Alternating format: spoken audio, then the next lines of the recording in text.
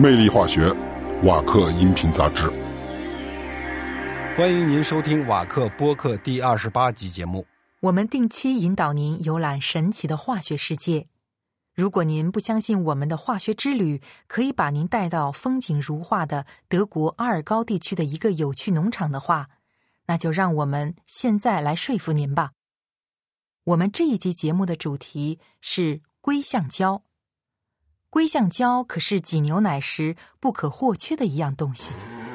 您手中的每一杯牛奶都可以说是来之不易，因为不管您喝的是新鲜牛奶还是保酒奶，也不管它是低脂奶还是全脂奶，这种健康的饮料能够来到您的手中是需要很长过程的。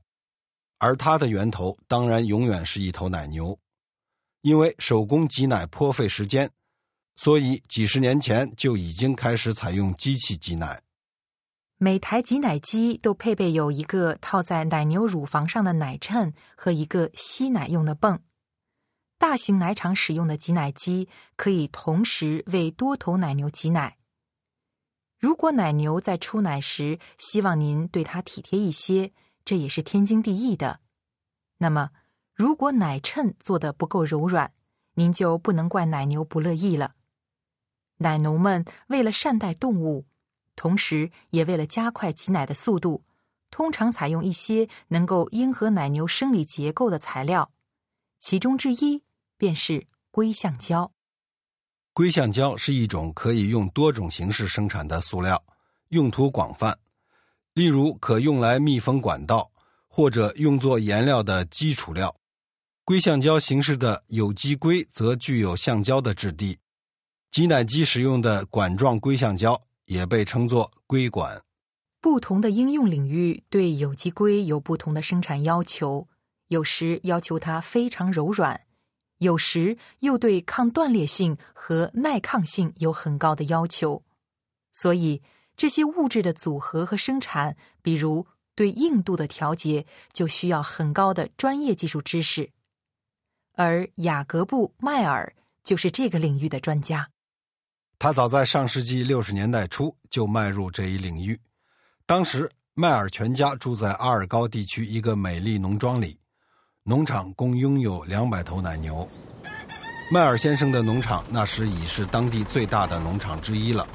农场雇佣了4名挤奶工，用挤奶机给200头奶牛挤奶。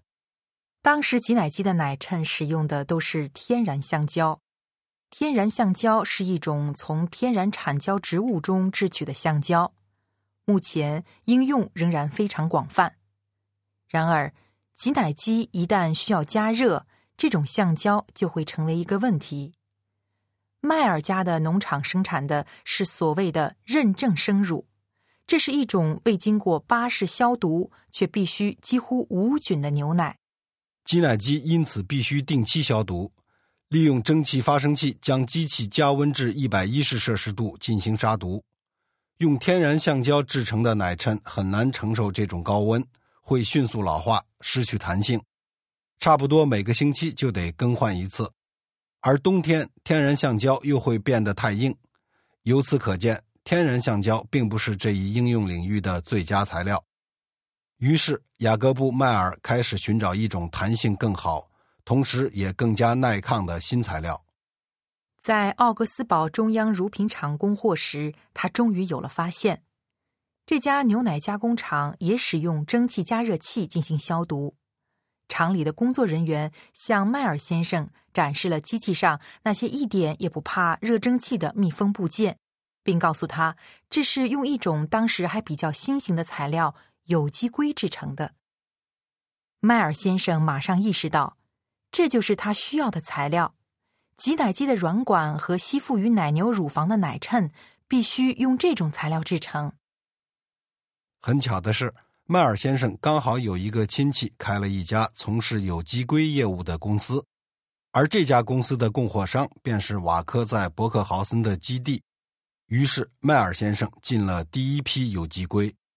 可是他还得先学习怎么去处理有机硅这种材料，得知道什么是剪切，什么是恒温硬化，以及这些技术步骤是怎么操作的。原材料在剪切时必须承受比较大的压力，以便于加工，而在接下去的恒温硬化过程中，材料被加以高温，使挥发性物质得以散发。有了这些专业知识做后盾，迈尔先生便开始用家里的烤箱对成型后的硅橡胶进行家庭主妇式的恒温硬化。一系列实验的成功使迈尔先生渐渐地有了创建一个自己的公司的想法。一家名叫 Silicon Farm 的公司便在下阿尔高地区的蒂克海姆应运而生了。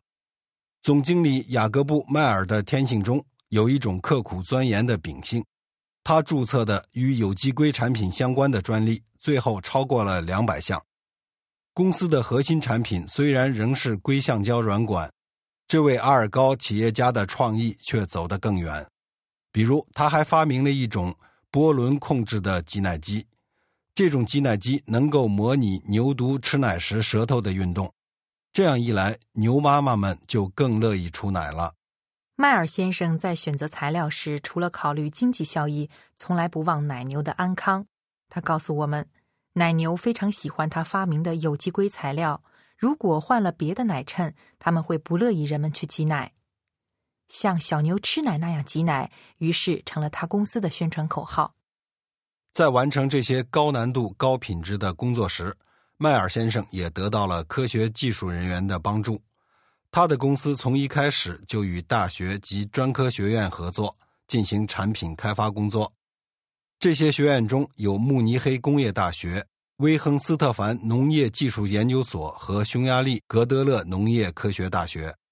多年的钻研终于带来了可嘉的成果。迈尔先生利用注射成型工艺生产的有机硅奶液用橡胶产品，无论是使用寿命还是无菌率，都要比其他产品优越许多。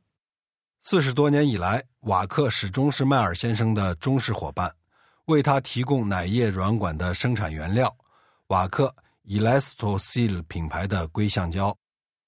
瓦克在供货时，根据客户的特殊需要对原料进行优化，对不同硬度的硅橡胶进行组合的工作，则由 Silicon Farm 公司的工作人员完成。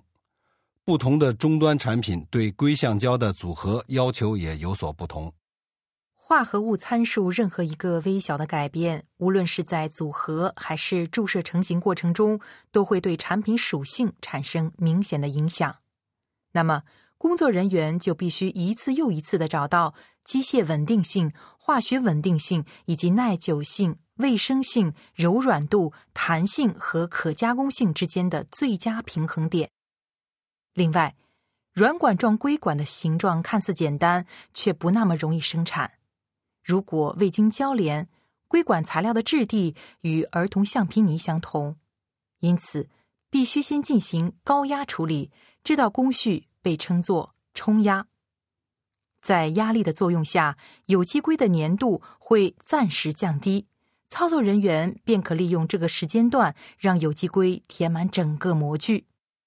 如果组合错误，不良结果便会立竿见影。迈尔先生可以证实，奶牛能够感觉到材料在硬度上相当微小的差别。那么，要想在这个领域保持成功，你就必须是一个真正的职业高手。